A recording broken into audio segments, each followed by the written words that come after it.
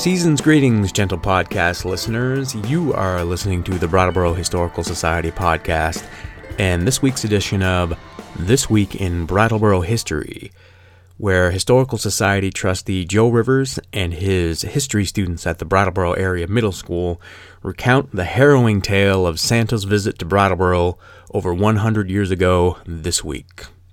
Released onto the World Wide Web, Thursday, December 24th, 2015. According to the local paper, the Vermont Phoenix, it was 108 years ago this week that Santa Claus almost didn't survive his shopping trip to Brattleboro.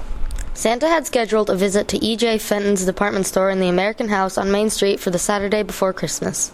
The American House is presently occupied by the Fireworks Restaurant and Twice Upon a Time. Santa planned to ride up and down Main and Elliott Streets on a pony, hoping to draw attention with his red coat and cap, white beard and hair, and then arrive at the department store to visit with shoppers and presumably do a little shopping of his own, a few days before the holiday.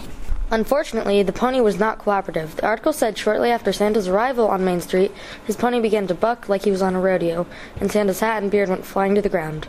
Shortly after, Santa himself landed on the ground as a crowd of about 200 people watched the event unfold.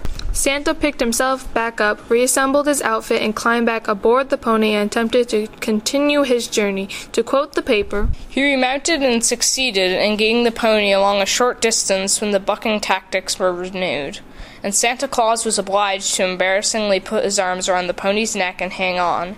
In this guise, they traveled the rest of Main Street and out Elliott Street. Finally, Santa and the pony regained their accustomed decorum and arrived at the entrance of Fenton and Company's store. It is believed that Santa was able to continue with his trip to the store, visited with shoppers, and complete his own shopping. When Santa was done with his shopping, E.J. Fenton offered him a company horse and wagon to borrow so that he could carry out the gifts needed for later in the week.